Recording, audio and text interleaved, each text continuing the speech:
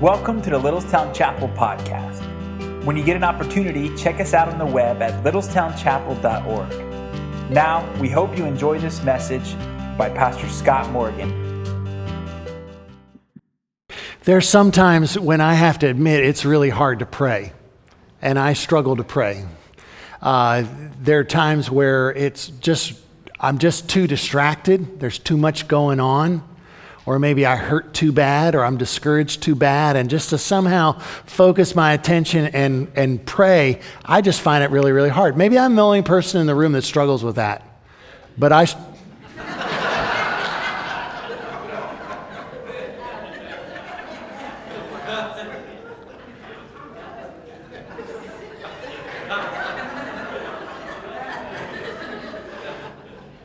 let me start over. Since I am the only one in the room who struggles with that, all right.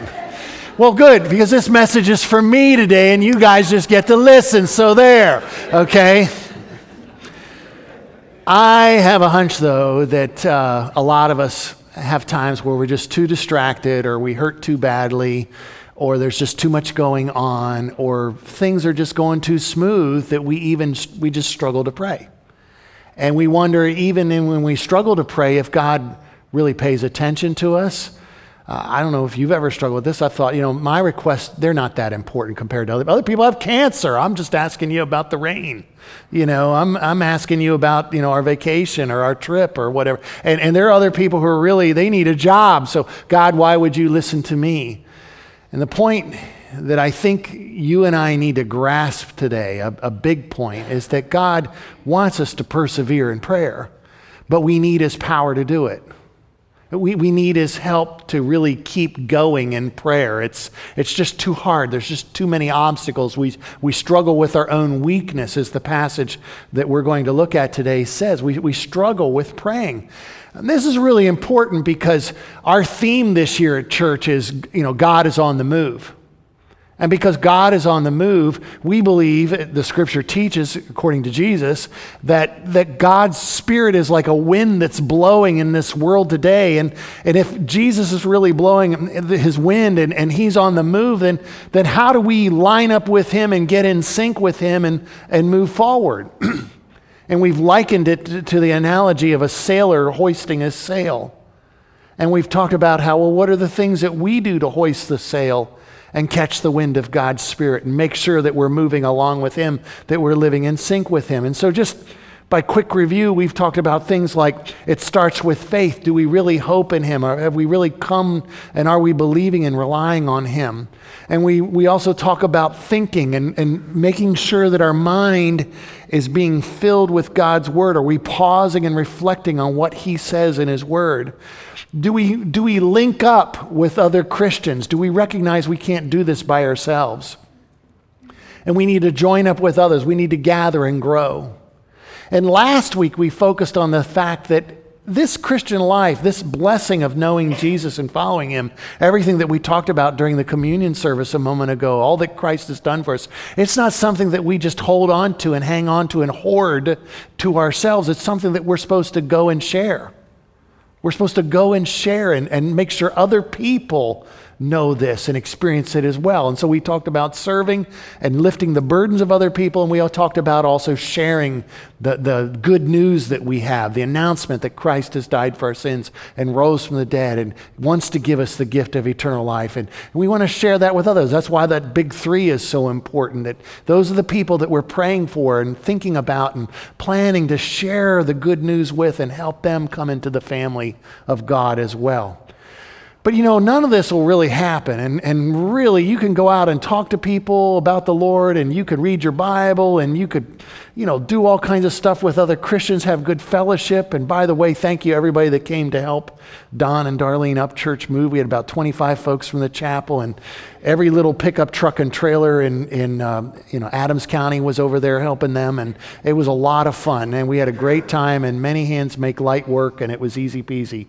We had a good time, and I thank you for that.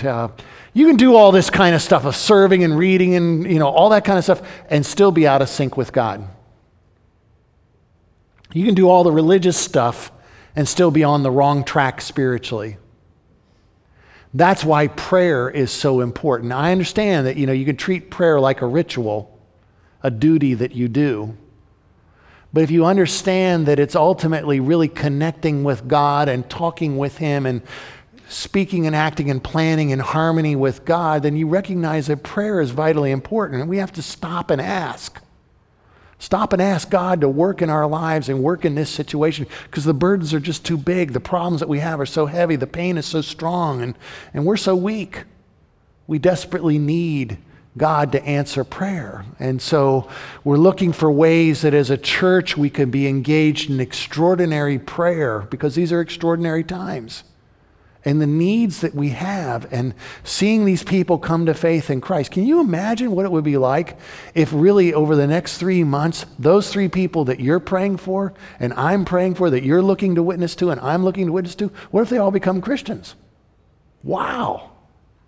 If they all did. Amazing.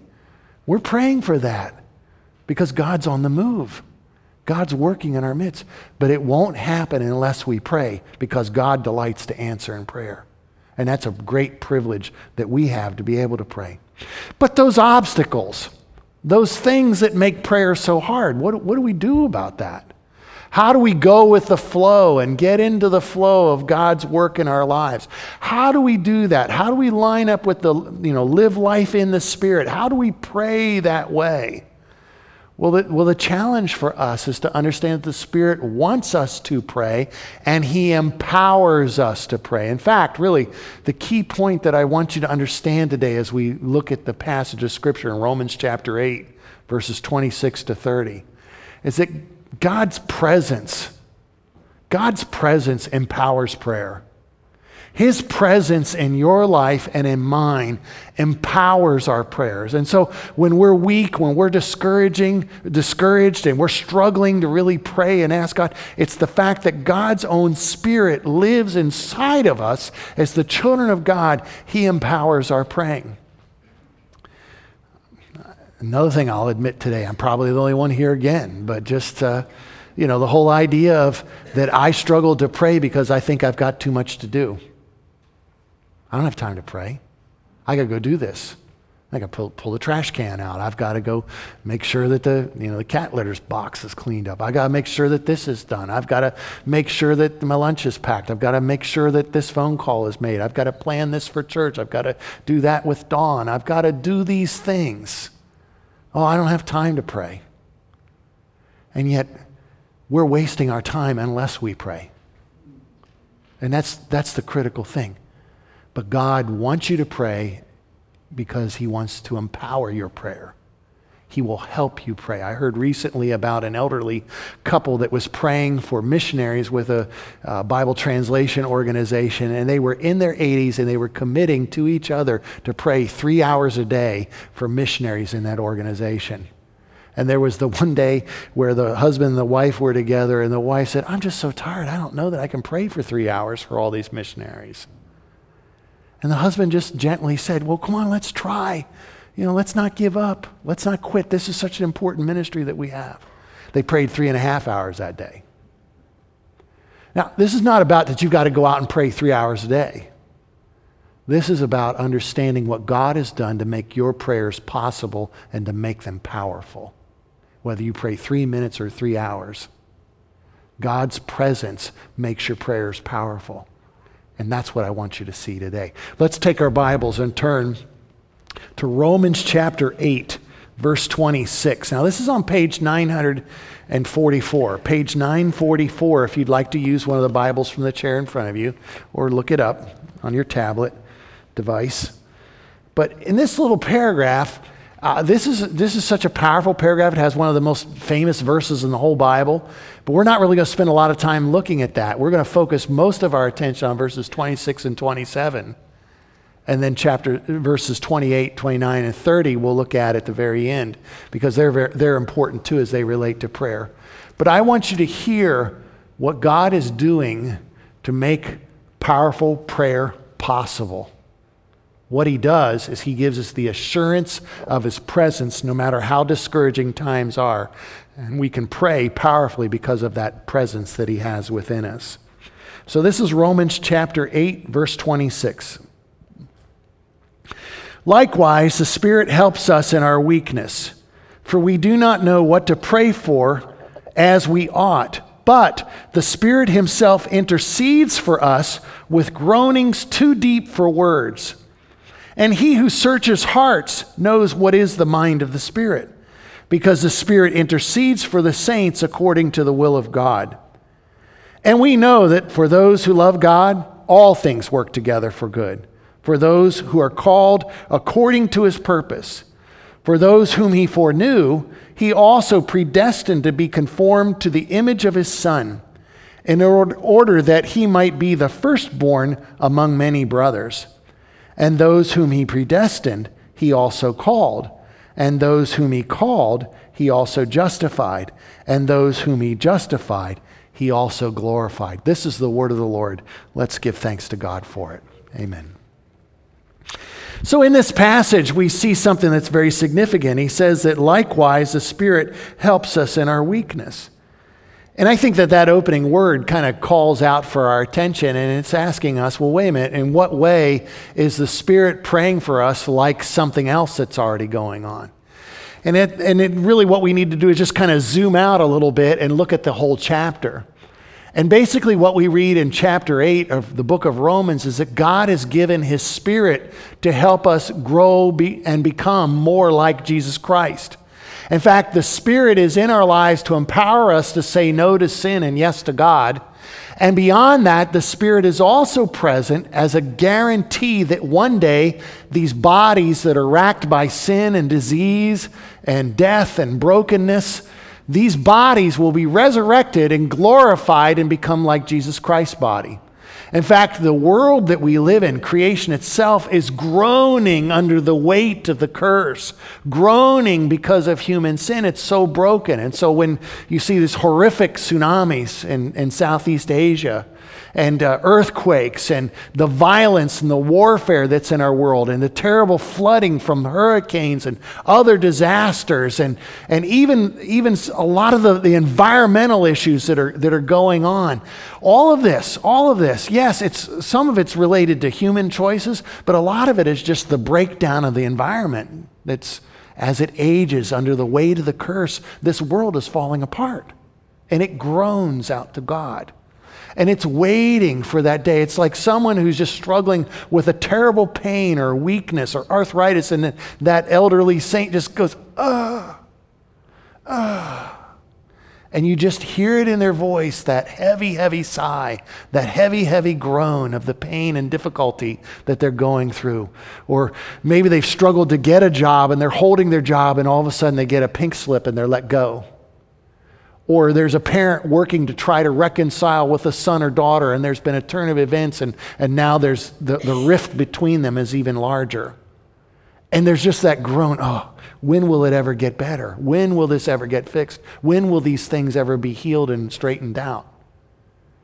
Creation's like that. Our lives are like that. Our bodies are constantly telling us that things are falling apart. But the promise is that the Holy Spirit is inside believers, and he is the guarantee that one day there will be a glorious resurrection. And it's not just your broken down body and my broken down body that gets resurrected and made brand new, but creation itself will go through a glorious renovation and restoration. And we're told that God will work in such a powerful way that all the broken down things of this world will be made right, and there'll be a new heaven and a new earth. That's the promise that we have. And it's the presence of the Holy Spirit that guarantees that. That's the message of Romans 8. And so while creation is groaning under the weight and the burden of the brokenness of sin and curse, so our bodies are groaning too. In fact, Romans chapter 8, verse 26 is saying that the Spirit himself groans because of the weakness that we have. It says that likewise the Spirit helps us in our weakness. Just as the Spirit is a reminder of the resurrection that will come, so the Spirit is present in our lives to help us today, to sustain us today. Not just a promise off in the future, but right now, to give us the help and the strength that we desperately need today to keep moving forward and not quit. That word that means to help us, it means to come alongside and lift the burden, to come to the aid of someone in that way, to be there and assist them, to approach and actually lift the burden and help them. And I had a good experience of that this week, a very positive experience. I was thankful that after church last Sunday, I was able to join up with two old friends, and we took a short hike on the Appalachian Trail. We went from Boonesboro, Maryland, down below Harper's Ferry in Virginia, Keys Gap, and we spent 3 days, and we kind of took our time because we were the March of the Graybeards, and so we were just kind of doing that, and so that was our experience, and it's really rocky and really rooty, and it was a lot of fun, but there was a lot of climbing, there was a lot of descending, and it was a lot of work for an old guy like me. And the third day, we had walked into Harper's Ferry and crossed over the Potomac and then crossed over the Shenandoah River, and we were at the base of Loudon Heights. And this is a part of the trail that's about a mile long, and you've got to ascend maybe 800, 900 feet, something like that, to the top. And of course, the trail's up the top, and there's no escalator, and there's no elevator. And I remember thinking, what have I done? This is crazy. We're carrying these packs. I've got these two guys that look like they're spring chickens, even though one's older than me and the other's just a year or two younger than me. And I thought, this is insane. And I've already started to plot my strategy of how to escape. What can I do to get out of this? I got this twinge in my knee, and I'm not sure. I better go back. You get to the top, and you send the car back to get me. All these crazy things were going through my mind, and we trudged off, and we started going. And I got to tell you, I'd have never gotten to the top without the help of my two friends. And you're probably thinking, what, did they pick you up and carry you? And the answer is no. They just kept walking, and they kept encouraging. They walked ahead. There were a couple times where I couldn't see them around the bend. They were on the other switchback going up. But I knew if they get to the top and I never make it at the top, I will never live this down. I've got to get up there. I got up to the top just a few minutes after them, and we celebrated. And we still had another 4 miles to go, and that was hard too. But there was just something very thrilling about getting to the top and accomplishing something that was very difficult. But I could have never done it without the help of my friend Bruce and my friend Doug. Two guys who love the Lord, who were praying for me and encouraging me. It was a real spiritually blessed time together. Physically strenuous, but spiritually invigorating as well. And I could never have made it without them. Yes, along the way I was thinking about I can do all things through Christ who gives me strength. I'm in the will of God, and I'm stuck. There's no way out. Lord, you got to get me to the top. And I knew I could get to the top. It was just a matter of when. But I got there. And what God used was the help of those two brothers. That's a picture of what the Holy Spirit is doing in your life and mine. He's coming alongside to help you. He's encouraging you. He's strengthening you. I want you to think about this for a minute. Where is God the Father right now? God the Father is on the throne of heaven. Where is Jesus Christ, God's Son, right now? He's seated beside his Father in heaven. Where's the Holy Spirit right now? He lives inside every believer. He's not seated on a throne in heaven, distantly removed from us. He's present within us. He's there inside us. And what is he doing while he's inside of us? This passage says he's praying for us. He's right there, God's man on the scene, so to speak, praying for you and praying for me, right there, present with us. Likewise, the Spirit helps us in our weakness. And in case you're wondering, you are weak. Everybody else knows that about you. It's time that you admitted it too. All of us are weak. All of us are broken. All of us have hurts, habits, hang-ups. Quit denying it and just admit it. Especially admit it to yourself and admit it to God. We are all weak in one way or another. He says we don't know how to pray. We don't know what to pray for us as we ought. But the Spirit himself intercedes for us with groanings that are too deep for words. In our weakness, when we're honest about that, that gives us the freedom to rely upon the Holy Spirit who's praying for us. See, when you're going through struggles, when you're frightened, when you're anxious, when you're burdened and you're in pain and you're discouraged, when you're going through those times, you're not all alone. Even if no other person knows about your situation, God's Spirit does, and He's praying for you right now. You are never by yourself, and you are never alone when you're going through your trouble. This is the first big thing we learn here in verse 26. First big thing that we learn when we're going through adversity, when we're going through life struggles.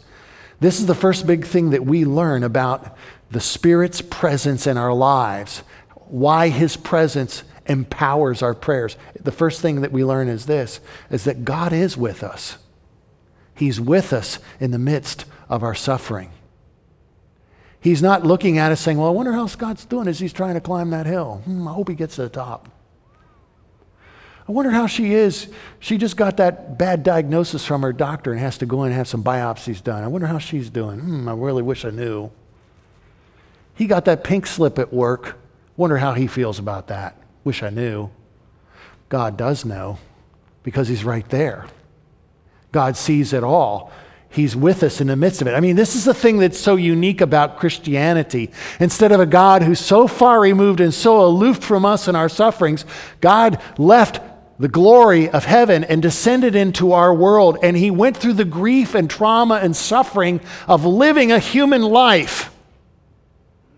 And so Jesus knows what it's like to be tempted. He knows what it's like to be rejected. He knows what it's like to be insulted and hurt and deprived. He knows what it's like to go through suffering. He went through the agony of being betrayed by His friend, and He was rejected by His disciples, and He was arrested and falsely accused and beaten and mocked, spat upon.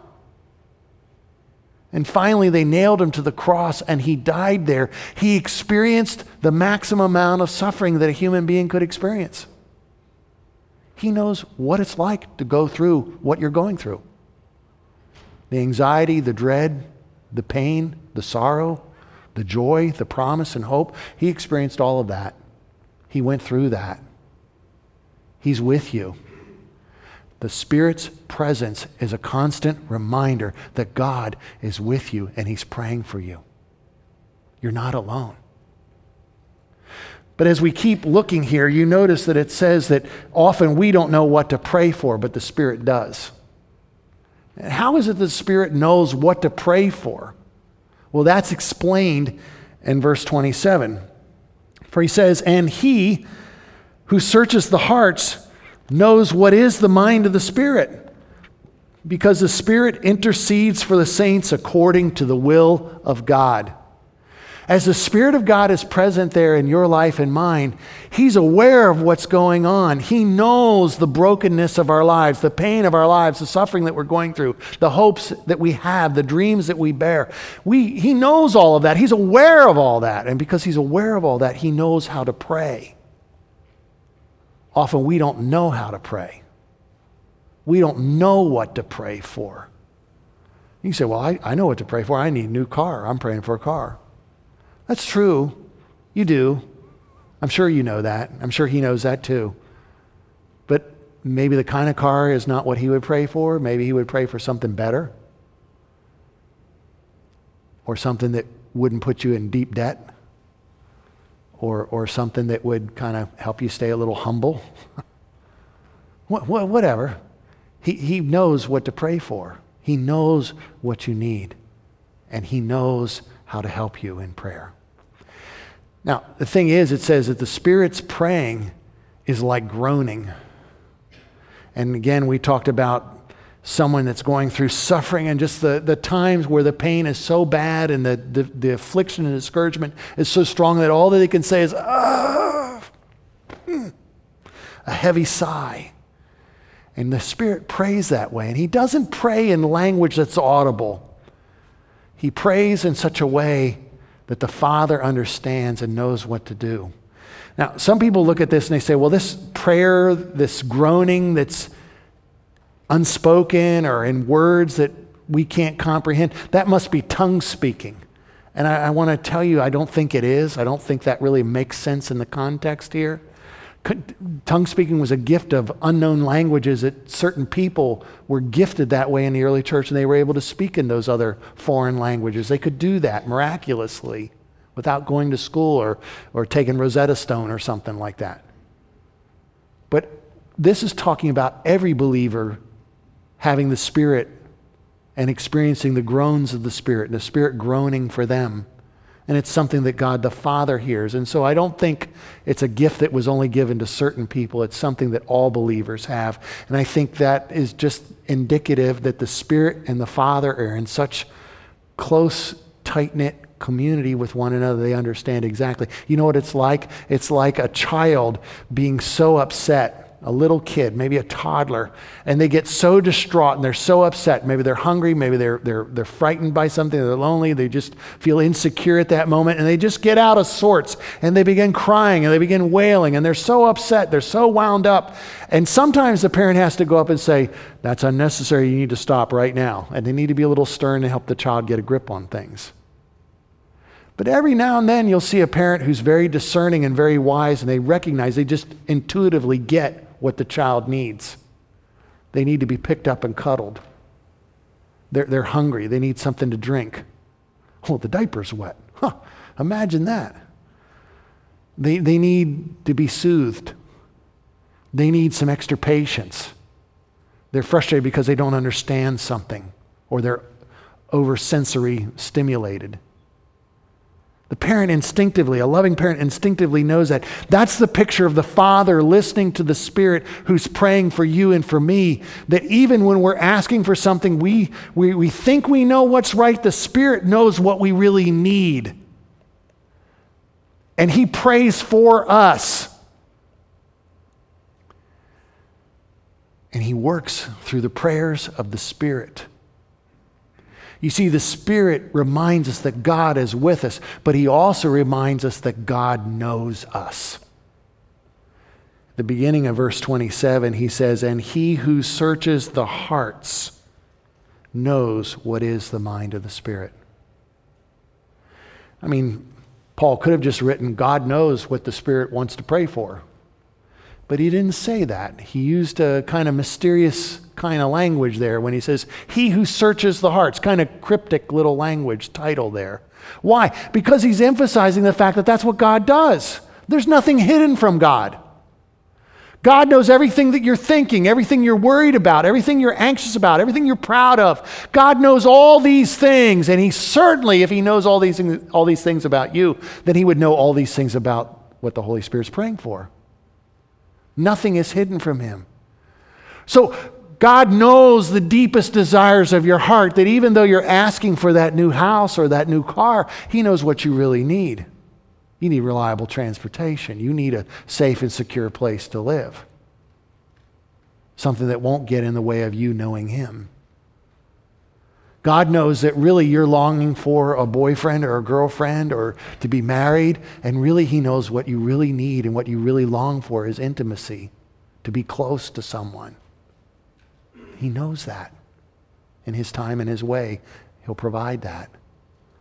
God knows that you're maybe struggling in this situation and you're just embarrassed. You're deeply embarrassed and you don't want to be around other people, and He knows really what you're struggling with is a shame. And you need to have that shame dealt with and removed. And He wants to do that for you.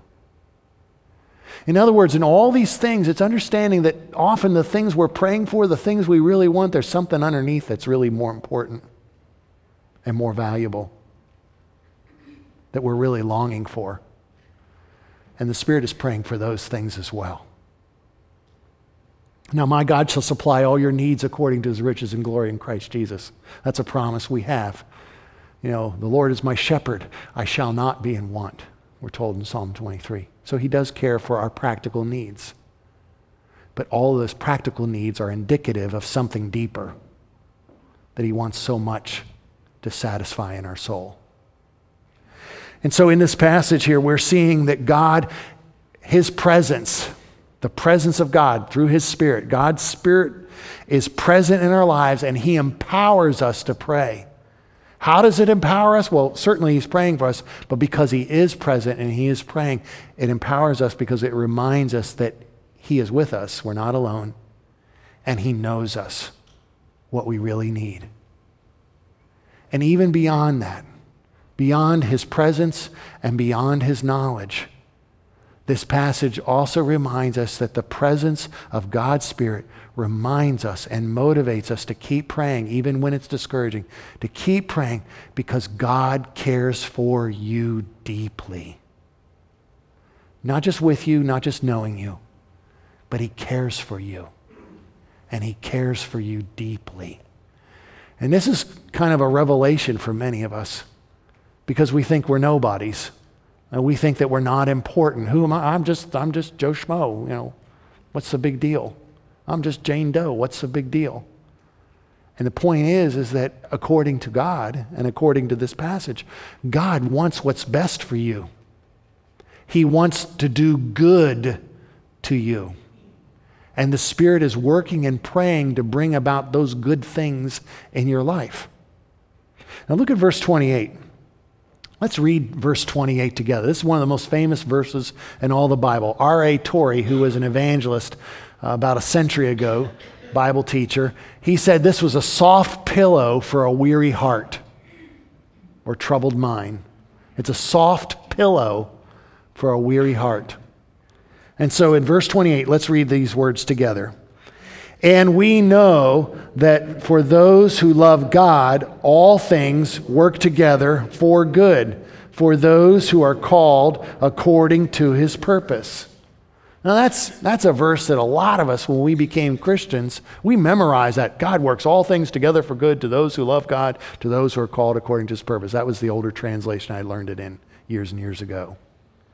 God's working everything out for good. And I remember dear Kay Henson, who passed away several years ago. She was like the spiritual grandmother of the church in many ways. And Kay loved the Lord and loved everybody that came here and was such a constant encouragement to walk with Christ and such a godly example of what that meant. One time I remember mentioning this verse and talking about it in a setting, and she came up to me afterwards. I think she had torn the page or photocopied it out of Our Daily Bread or some other devotional book like that. And it was a story. She said, "You should read this story, Pastor." And it was a story of a guy talking about this verse, and he said, it was a lot like when I watched my wife bake a chocolate cake. I've told this story a bunch of times. You've heard it before too.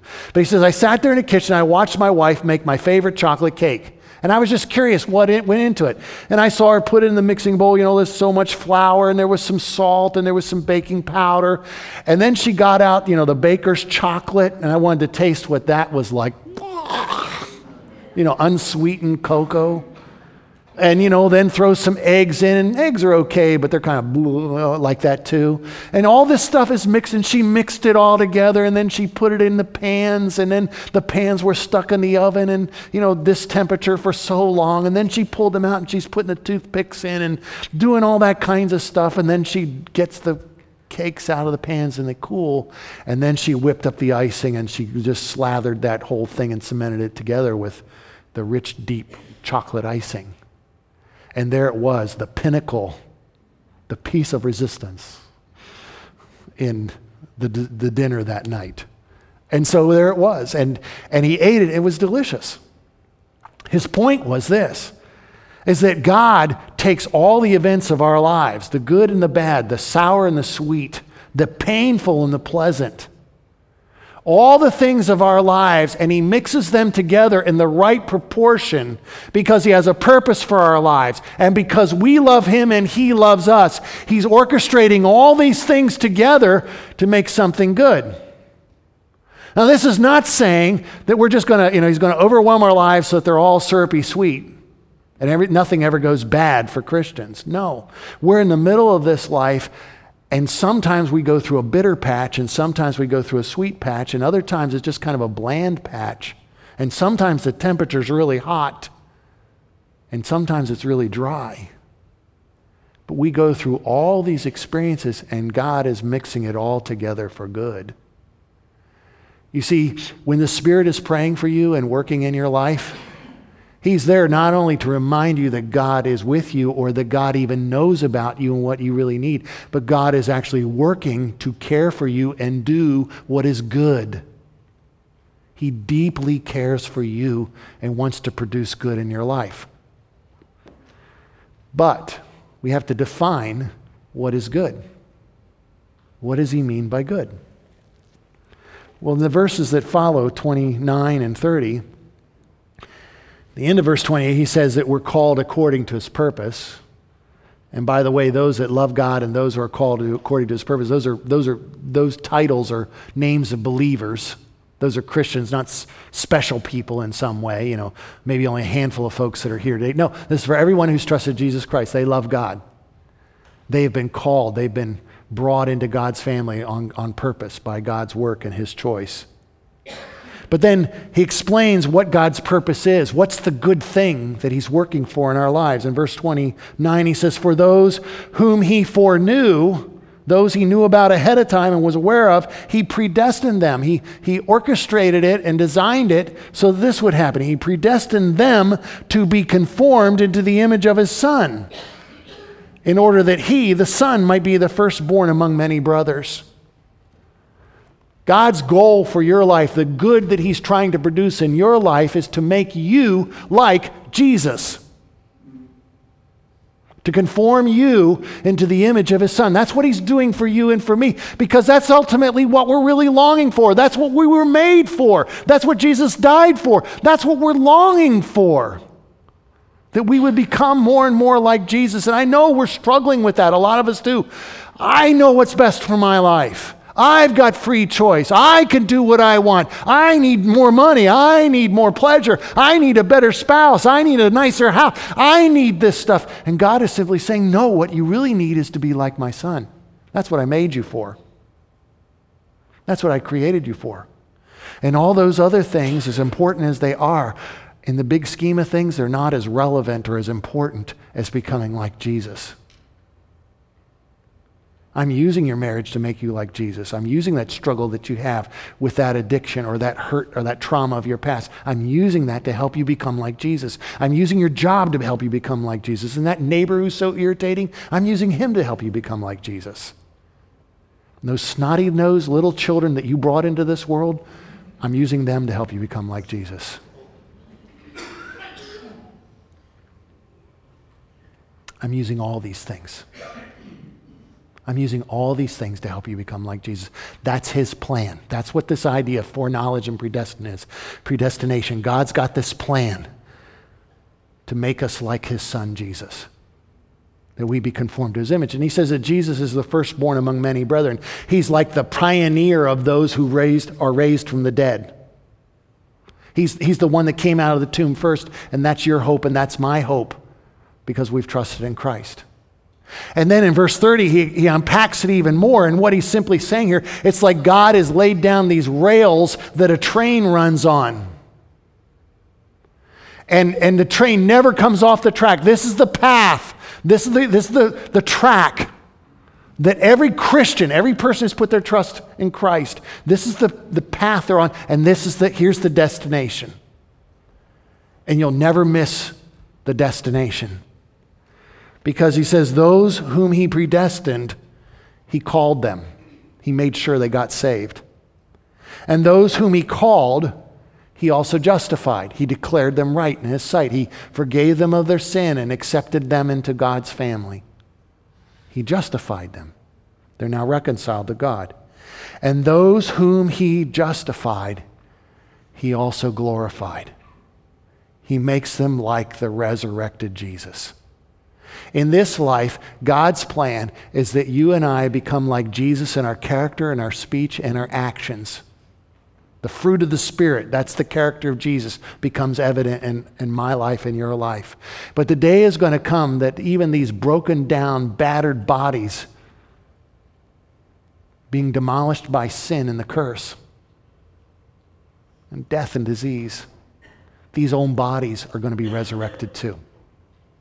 And they will be conformed to the glorious image of Jesus Christ. That's the good God is working for. You may think your good is, I've got to marry the most handsome person I know and he's always going to serve me. That's not God's good for you or his goal for you. You may say, my career is that I just climb the ladder and I become so successful and I earn so much and I have so much authority and power and respect of others. And you can give yourself to those goals, but that's not God's goal for you. I just want to be happy. And it's not wrong to be happy. But that's not necessarily God's goal for you. It's to become like his son Jesus. God is using all these things to make us like his son. And the presence of the Spirit of God, who is praying for you and for me that these things will happen in your life and in my life, his presence there reminds us that God is with us. You're not alone. And God knows you. Nothing's hidden from him. And he cares deeply for you because he wants to make you like the most perfect, beautiful person in the entire universe. His son, Jesus. That's pretty daggone good, isn't it? To become like Jesus. That's what it's all about. That's what it's all about. And so when I think about the Spirit being inside of me and praying, it just really encourages me in a very profound way to keep praying and not doubt. To keep praying and not think that my prayer doesn't matter, or it doesn't work, or it's not worth it, or God doesn't care. Because that's not true. He does care. He cares for me deeply because he's making me like Jesus. And knowing that he's with me and knowing that he knows all about me, that doesn't frighten me in prayer. It actually encourages me to keep praying, knowing that he will guide me in how to pray in a way that truly honors him. Because the Spirit's praying. Even when I pray for the wrong stuff, the wrong way, the Spirit is praying and doing what's right. So that's why when you leave today and you get that pink card or that blue card, you really need to pray for that person because God's plan is that they become like Jesus. And you should be praying for the person who's praying for you, that they would not forget, that they would not lose the card, but that they would keep praying for you because that's what you want in your life, to keep praying. Keep praying for your big three. Keep praying for our country. Oh man, our leaders need it, don't you know? They really do need help. They just make a mess of things themselves. They all do, both sides of the aisle. They desperately need our prayers, and we need to pray. Because there's a God who's with us, there's a God who knows us, there's a God who cares deeply for us. And how do I know that? Because his Holy Spirit lives inside of me and you if you're a child of God. That's why I should pray, and that's why you need to pray too. God's on the move, friends. Don't miss out. You won't if you pray. Let's pray. Oh Lord, I thank you so much for your help and for your power and your presence in our lives. I thank you, Holy Spirit, that you live inside of us. And I thank you that your presence really is the guarantee that you're there, that you're not aloof from us in our suffering, that you really do know all about us, not from a distance, but by firsthand experience, what we really need and who we really are. And Lord, you know also, your presence also just really encourages us because you care for us so deeply, because you're making us like Jesus. Help us, Lord. So I ask and pray today for myself and for my friends who are here today. I'm asking that, Lord, you would help us to keep praying in the power of the Holy Spirit. And I pray these things in the name of Jesus, who gave us the Spirit. Amen.